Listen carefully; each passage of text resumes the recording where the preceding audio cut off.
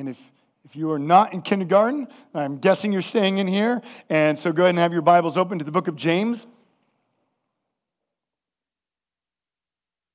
As a church, we are part of the NAB, just so you know, the North American Baptist Denomination. This weekend, we are having our regional conference, the NAB Northwest.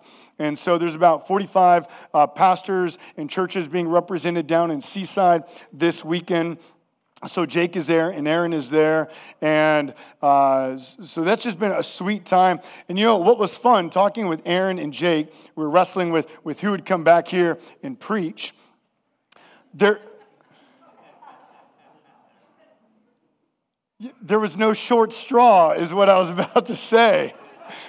I was going to say, man, I lost. No, like it was such a joy. Like, okay, to stay there and to hear what's happening with the pastors, great. Come home and be with Timberline and be able to preach and be with the church, great. There was no downside either way. And there was so much joy just as we wrestled and talked through about that. Y'all thought I was going to say something else, didn't you? Man, we're going to have to work on this.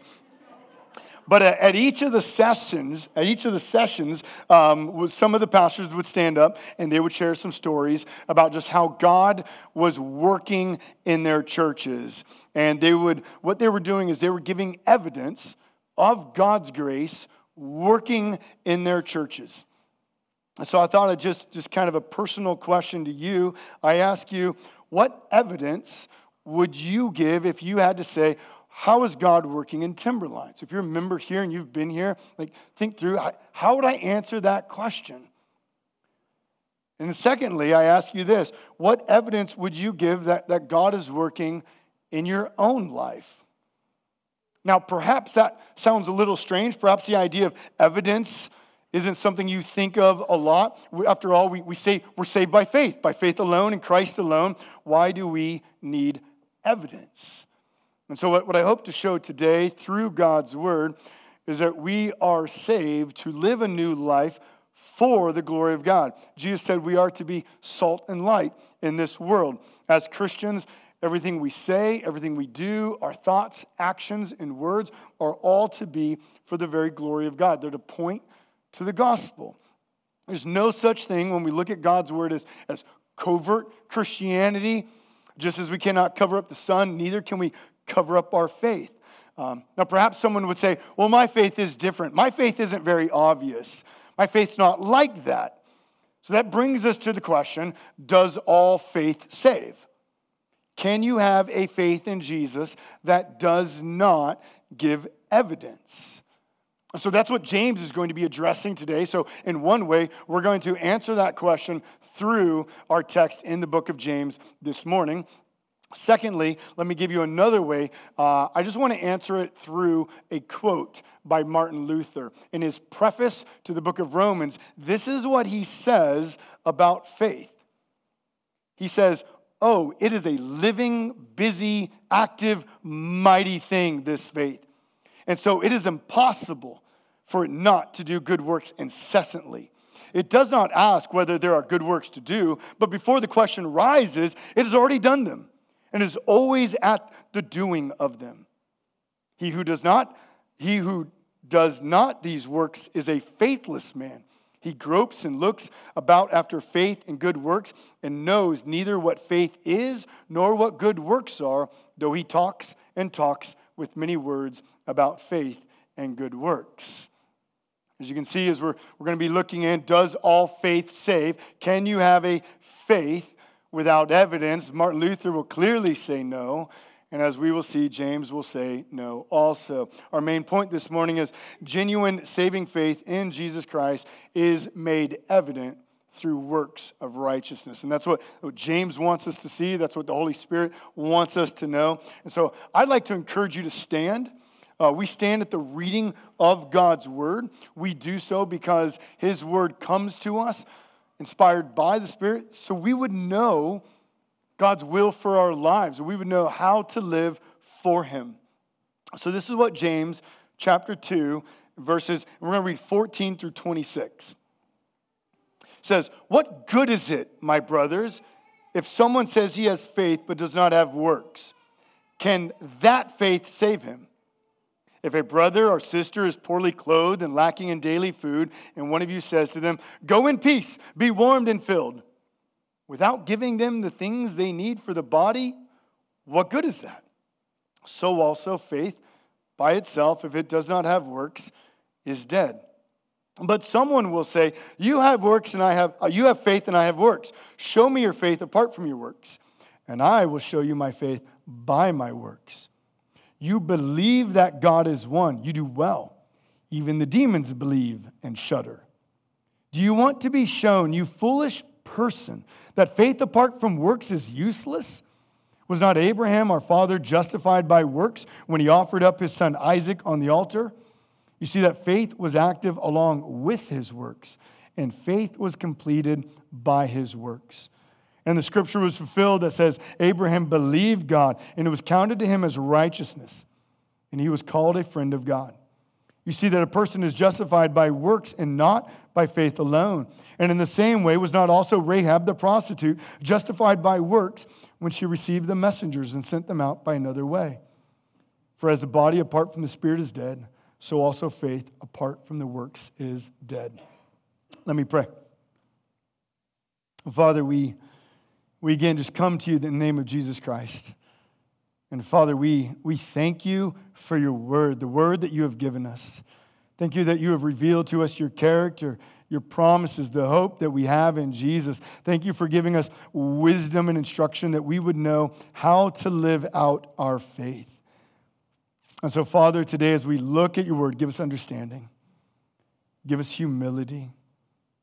I pray that we would have a living and active faith. I pray that our faith would bear fruit for the sake of the kingdom. And God, if there's anyone here today and they realize that their faith does not produce fruit, it's not working, and God, I pray that you'd move them to repentance. May they ask forgiveness for that.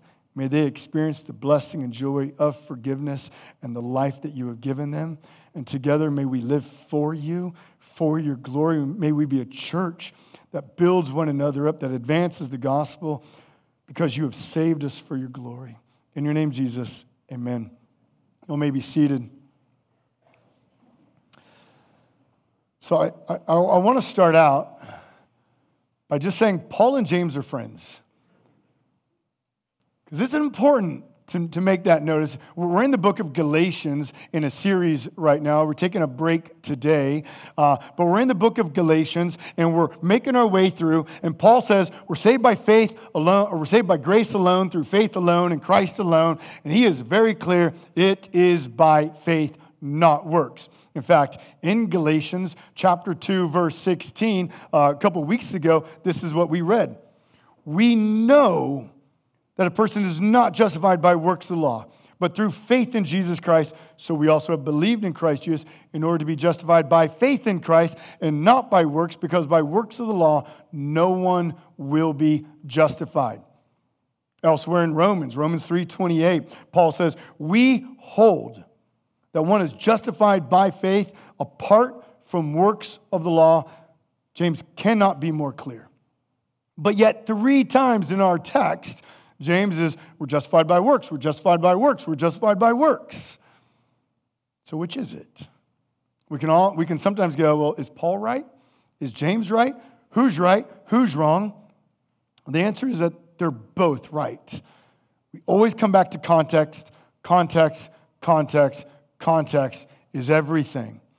So Paul is arguing in Romans and Galatians against the idea that our works, that you or I can do anything to earn favor before God. That by you doing something or by me doing something, we can set ourselves apart from the rest of humanity so that God looks at us and says, I want you. I am saving you because you did this, because you're better than everybody else.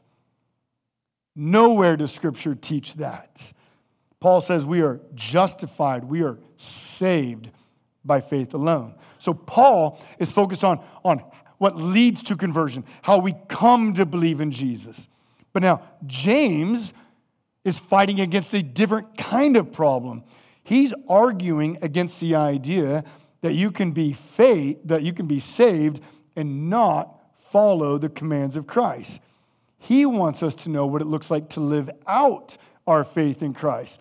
So Paul is saying, how do we come to believe in Jesus? And James is saying, what does it look like to live according to the life of Jesus and the instruction of Jesus? So life after conversion. One theologian said it like this.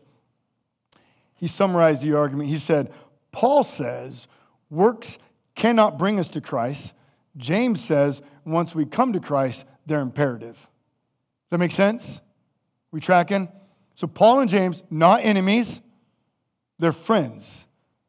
Together they say we are saved by faith alone, in Christ alone, but that faith does not remain alone. It produces works. So I've given context, and so that's hopefully helpful. But the most important thing is that really what the text says? And so I want us to now dig in, and we're going to look at Paul or James. I'm probably going to get those confused because Paul writes a lot, so often I'm just like, Paul said it. But sometimes James says it. So we'll try to make sure we keep it clear. James is going to give two arguments about the necessity of works in the Christian life. And in between those two arguments, he's going to give an objection. So we're going to have argument number one, objection, argument number two. That's how we're going to make our way through the text. Argument number one, a faith that does not produce works is of no benefit. Because we need to understand that. Faith that does not produce works is of no benefit. We get that because in verse 14, James says, what good is it, my brothers? What good is it if someone says he has faith but does not have works? Can that faith save him? So we're asking, can a faith in Jesus that gives no outward, tangible evidence be real? Can that faith, a faith which produces nothing, is that real saving faith? James isn't arguing about any kind of faith. He's focusing on a faith that does not produce works. Can workless, fruitless faith be saving faith? So in verses 15 and 16, he's going to dig us into like a case study. So he says, well, let's just flesh this out a little bit. And so he says, if a brother or sister is poorly clothed and lacking in daily food, and one of you says to them, go in peace, be warmed and filled, without giving them the things needed for the body, what good is that? Now, very likely, this is a practical example that they can identify with, we can identify with. Very likely it's something that they have experienced. So no one's going, man, I've never thought about this before. I've never had this type of situation arise. Now notice though, we're not talking about any poor and hungry person. Particularly, James says, if a brother or sister, we are talking about a fellow believer in Christ. Someone who's been adopted in the family of God. Someone who is brother or sister in the faith family. So here's the question. Does it do any good to tell a cold, hungry believer, go in peace, be warmed and filled, but don't do anything for them? Do those words by themselves accomplish anything? Do those words alleviate the pain that our brother or sister experiences? Do those words by themselves fill their bellies or warm their bodies? No. His point is they do nothing. There is of no benefit to telling someone who's cold and hungry, I hope you feel better, and walk away when you have all the means of meeting those needs. Now, in fact, what's interesting is the Apostle John, in his first letter, and so in 1 John, he teaches directly against this type of situation. 1 John chapter 3, this is what he says. He says, if anyone has the world's goods and sees his brother in need. Now notice who we're talking about again. We're specifically saying, seeing a family member in need, yet closes his heart against him, how does God's love abide in him? His point is, it doesn't. You cannot see a fellow believer in need, have the ability to meet those needs, ignore those needs, and say, I have the love of Christ within me. He's saying you cannot do that. Then he goes on in verse 18, little children, let us not love in word or talk, but in deed and truth. It's not that words are worthless, but words need to lead to action. So here's James and John's point. You cannot say you love Christ and fail to meet the needs of a fellow believer. Faith that consists merely of words and no action is of no benefit. In other words, it's not real faith. This means you could have the Apostles' Creed memorized, which many of you do, which I think we need to go back to testing that again. Do you all remember when we used to put some blanks in there? I feel like we paused when we moved to the slide, from slide 1 to slide 2. We're all like waiting. But you could have the Apostles' Creed memorized, the Ten Commandments memorized, John 3:16 memorized, the books of the Bible memorized, even the minor prophets. And you would not be any closer to being saved than someone who has never heard the gospel. Do you get that? John and James are forcing us to realize that as believers, we must live out our faith. One of the ways we do that, just one of the ways we do that, is through acts of mercy and kindness towards other people, especially believers. So, question we can then ask ourselves, am I prepared to meet the needs of those in this room? I've often said, come early, stay late. As believers, we ought to come to church ready to see one another, greet one another, and looking for ways to serve one another. If someone's not here, you don't need to say, well, I'm sure the office will make a phone call to them.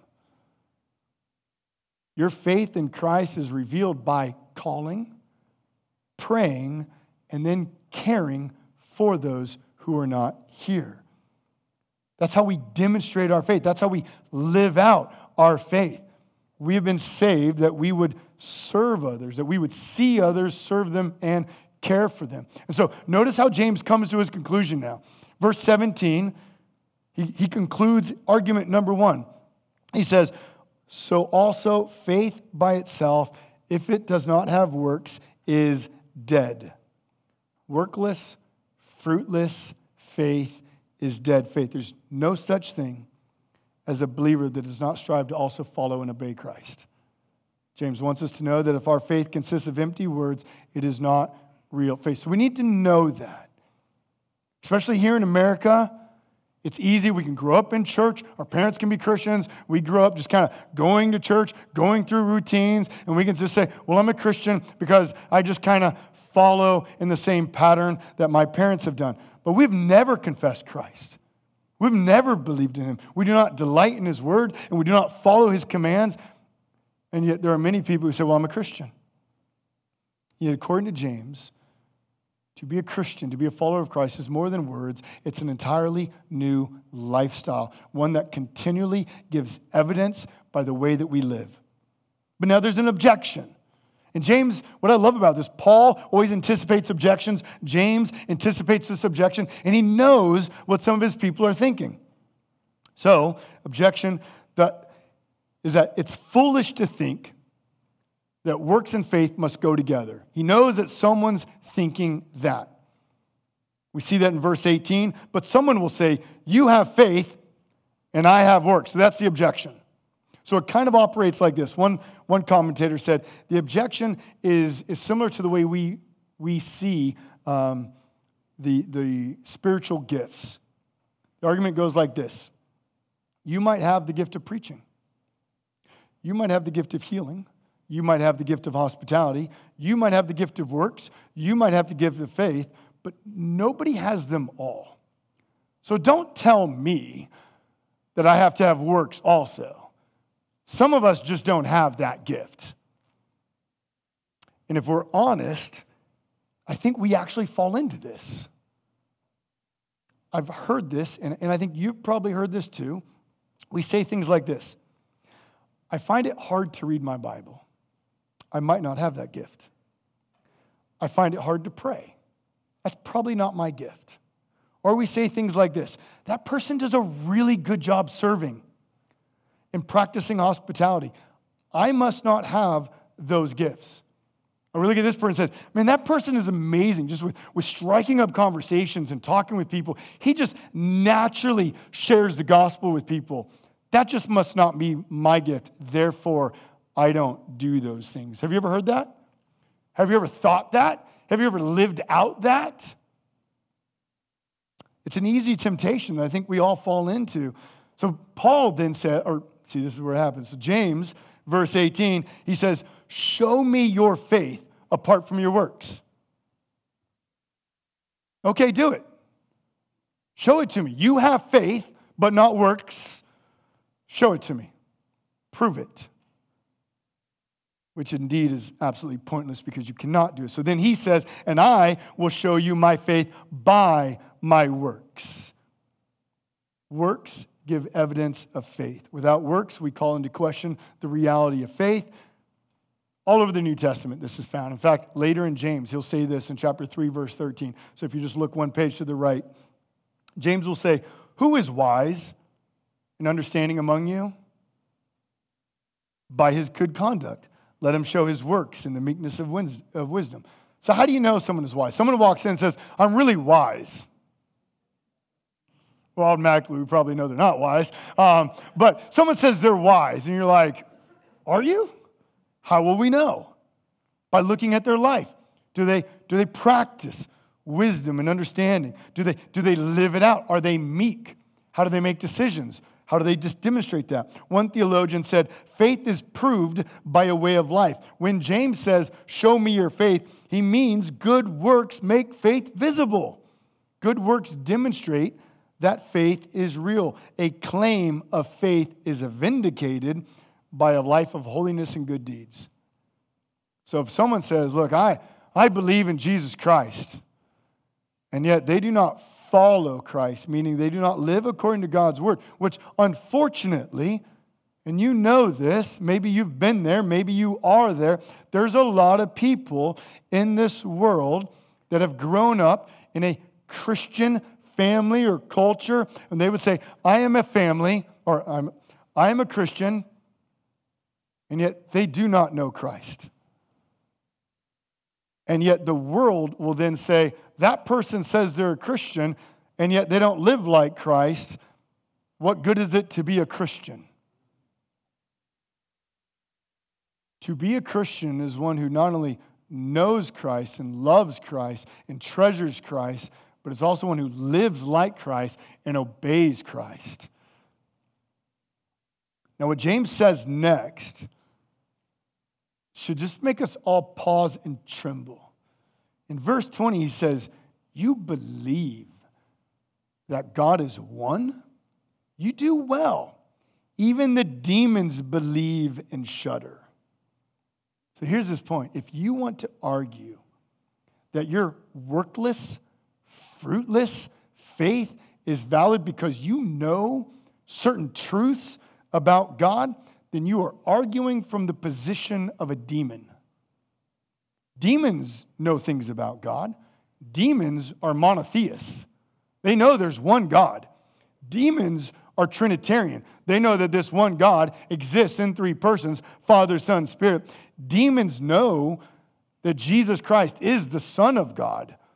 In fact, in Mark chapter 5, verse 7, in fact, you could look at this all throughout the life of Jesus. You have instances like this. But in Mark chapter 5, a demon-possessed man runs toward Jesus, falls down before him, and listen to what he says. He cries out with a loud voice, what have you to do with me, Jesus, Son of the Most High God? I adjure you, by God, do not torment me. He knows exactly who Jesus is. There's no confusion. He bows down because he knows Jesus is God. But this demon does not love Jesus. He is not saved. And for anyone to say that they have workless, fruitless faith, that's the same as having dead faith, or as James would say, demonic faith. James is forcing us to realize not all faith saves. Real faith is not just knowledge about Jesus. Real faith knows Jesus, loves Jesus, trusts in Jesus, treasures Jesus, and obeys the words of Jesus. To ask you, do you have real faith? Do you know Jesus Christ? Not just facts, but do you know him and love him? John MacArthur said, Orthodox doctrine is immeasurably better than heresy. For it is true and points to God, but mere assent to it as true cannot bring a person to God and to salvation. I ask you again, so is your faith real? Have you trusted in Jesus Christ as your Lord and Savior? Do you know that Jesus is the Son of God who left heaven, came to earth, lived for 30 years, a perfect, righteous life, was crucified and then rose, and as we said in the Apostles' Creed, sits right now on the throne of God? Do you know him? Do you know that there's only forgiveness of sins in him? Do you know him as your Savior and your Lord, your King, the one who orders and directs and shapes and informs the way that you live? Do you live to make him known in this world? Do you treasure him? Does your life give evidence of your faith? It's something James wants us to ask that. He's forcing us to pause here. So none of us can leave this room and go, well, I just know certain things about God. I must be saved. No, he says, do you know him and live like him? Or do you have the same faith as a demon? Do you know truths about God, but have never truly trusted in God? Or do you truly love him? There's a theologian and philosopher, Soren Kierkegaard, and he had a way with words. You know, some people are just amazing with they use words, and it was said that he had an arsenal of literary weapons, variously employing logic, paradox, scorn, humor, and parable. And so one of his examples is he talks about the importance of faith and works. This is his illustration. It's about Duckland. It was Sunday morning, and all the ducks dutifully came to church, waddling through the doors and down the aisle into their pews where they comfortably squatted. That's kind of an interesting thought. Think if we do that. When all were well settled and the hymns were sung, the duck minister waddled to his pulpit, opening the duck Bible, and said, "Ducks, you have wings, and with wings you can fly like eagles. You can soar into the sky. Use your wings." It was a marvelous, elevating duck scripture. And thus all the ducks quacked their assent, and with a hearty amen. And then they plopped down from their pews and waddled home. Some of you are still going, I don't get it.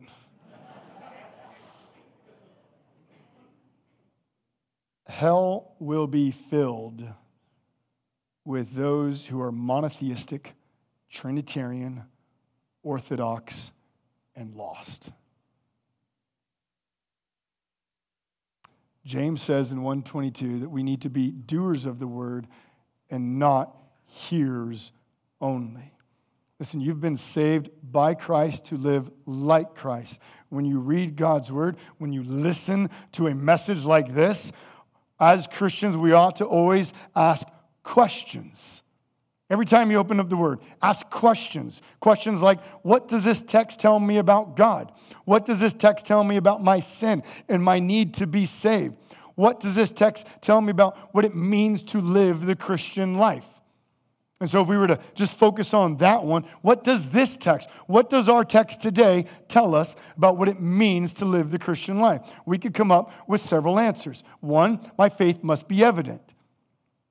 So we'd be forced to realize, how is my faith made evident by the way that I live? Now, another way we would say that is, it appears that our faith is made evident through the caring and the serving of other believers. Do I do that? So we ought to force ourselves into that question.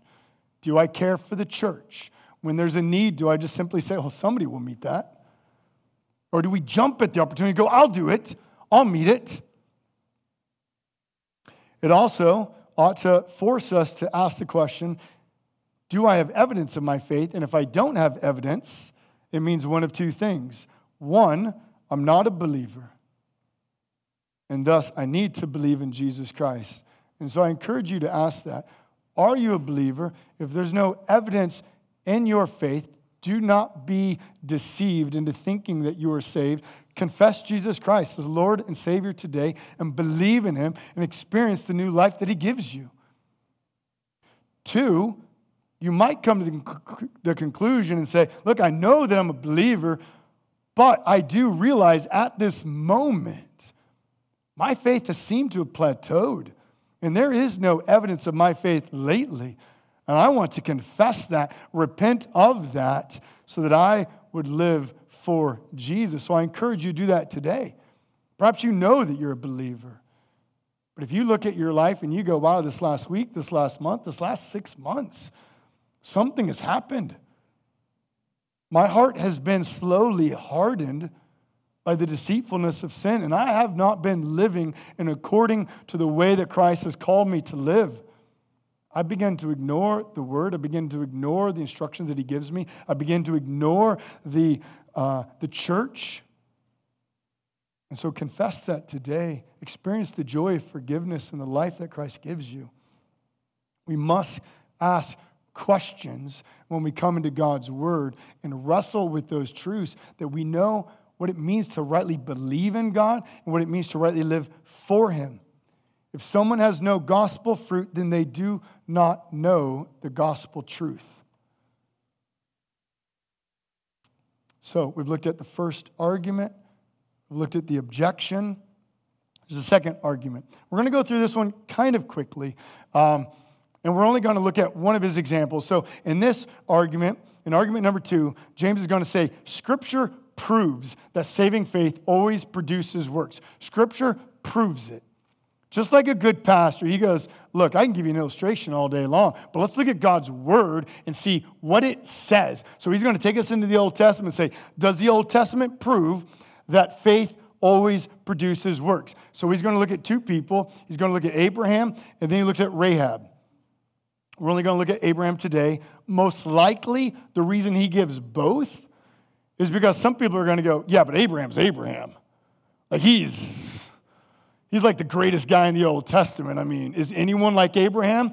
So then he's going to turn to what might be considered one of the lowliest people in the Old Testament, a prostitute from a Gentile nation, and say, well, let's look at her faith. And so from these two extremes in the Old Testament, he will say, faith always produces works. So we will only have time to look at the life of Abraham at this moment, and we're not going to unpack all of his life, but we'll try to make sure we grasp enough of what James is saying here. So in James 20, he says, do you want to be shown, you foolish person, that faith apart from works is useless? Now he's being kind of abrasive, but he's not rude. He really sees there's people in the room that have their arms folded and is like, I'm not buying it. Like, you're telling me I have to have works? No, I don't think so. And so he's looking at him square in the face and says, you foolish, shallow, empty person. You need to pay attention to Scripture and make sure your life aligns with what Christ says. And so I encourage you, if that's you today, you're kind of like, this guy says I have to have works. This guy says I'm not a Christian if I don't have works. This is what Scripture says. So come and see the truth of what Christ says here. So he's not being abrasive. He's just trying to get their attention. And so James, he now looks at Abraham. Abraham's one of the greatest Old Testament figures. Abraham is the man that God chooses to bring all of his redemptive promises through in the Old Testament. And so it's through Abraham that God will create a people, which eventually Jesus Christ will come through, and which eventually all the nations of the earth will be blessed. And so God promises a great nation and people through Abraham. The problem is Abraham has a wife named Sarah, and they can't have children. God's given this great, amazing promise, but there's no kids coming, which that's necessary for a great nation to come from them. So God promised him a son, and about 25 to 30 years later, Abraham is 100 years old. God gave Abraham Isaac, and he said, it's through Isaac, this son, that all the promises will come through. So he gives him all these promises. 25, 30 years later, the son comes, and he says, through this son, everything I've told you will come true. A period of time passes, and God comes to Abram and says, I want you to go sacrifice Isaac. Now, surely that's one of the hardest commands that we see all throughout Scripture. Genesis 22, we read about this. And Abraham goes, and he brings his son on top of the mountain. He prepares to sacrifice him. And this is what Hebrews says. The author of Hebrews comments on this passage. He says, by faith, Abraham, when he was tested, offered up Isaac, and he who had received the promises was in the act of offering up his own son, of whom it was said, through Isaac shall your offspring be named. He considered that God was able even to raise him from the dead, from which, figuratively speaking, he did receive him back. When we come back to James, verse 21. James says, Abraham was justified by his works. In verse 22, it says, faith was active along with his works, and faith was completed by his works. He's saying, we see his faith in God, that he was willing to sacrifice his son, knowing that God will raise him from the dead because all the promises have to come through him. So his actions flowed from his works. His works completed his faith. The word completed means to mature. By Abraham's actions, his faith grew. It was seen as mature. Just as muscles will not grow if they're not used, so our faith in Christ will not grow unless we obey the commands of Scripture. I hope you know that. A lot of times, I think sometimes we reach like a stagnant part in our Christian life, and we kind of fold our arms, or we just kind of sit back and we say, well, God, when you want me to start obeying you, then just kind of ignite that passion within me. You ever think like that? You ever hear someone say like that? Just if God wants me to do it, he'll move me to do it. And yet, what we need to do is exercise our faith. We need to obey Scripture, knowing that as we obey Scripture, our faith will grow. If you're here today and you feel like your faith is stagnant, I encourage you, exercise your faith. Obey the commands of Scripture, and you will experience the joy of faith in that. It's as we walk like Christ that we will grow and become like Christ. So now, James says in verse 23 and 24, he says, Scripture was fulfilled that says, Abraham believed God and it was counted to him as righteousness. And he was called a friend of God. You see that a person is justified by works and by faith alone. Now pause here. When it says Scripture is fulfilled, that Abraham was counted as righteous, that happens back in Genesis 15. And Genesis 15, 30 years earlier from the offering of Isaac and the birth of Isaac, we have God coming to Abraham and saying, look at the stars. If you can count those stars, that's how many people are going to come from you. And it says, Abraham believed God, and he's counted as righteous right there. He's justified. He's saved. He's a believer in God.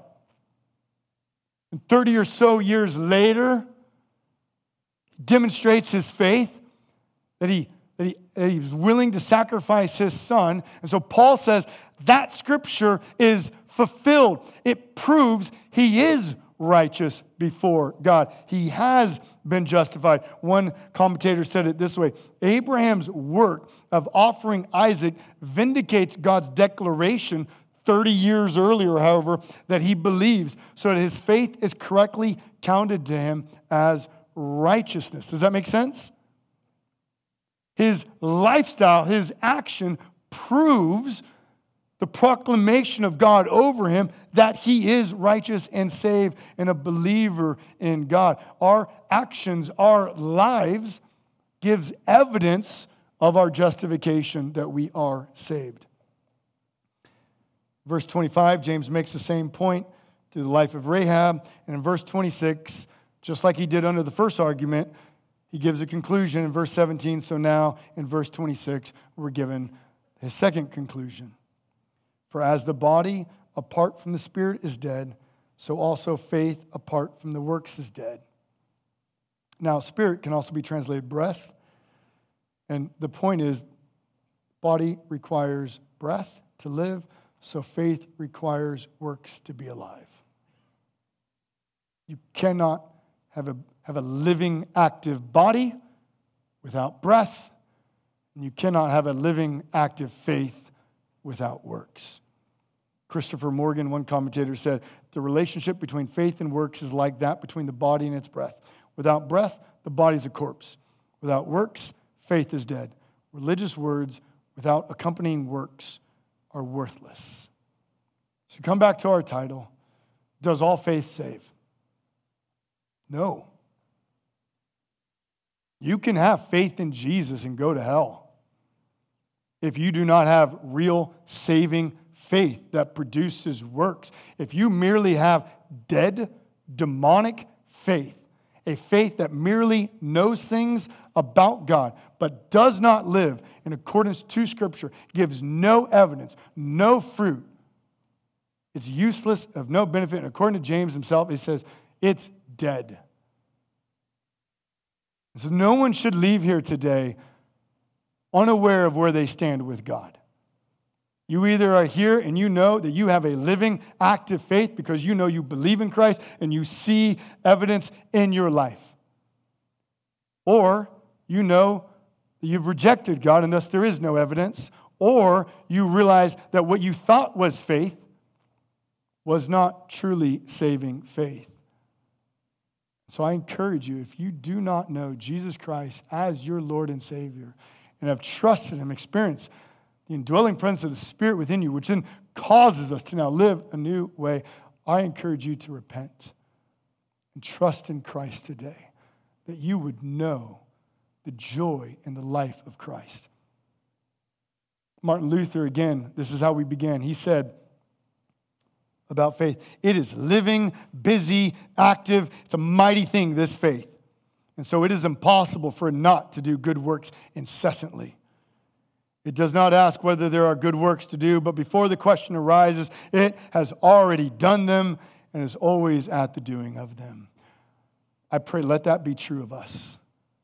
Let that be true of us, that our faith is always at work, not because we earn anything before God, but because true saving faith in Christ produces works. Let's pray. Our Father, we come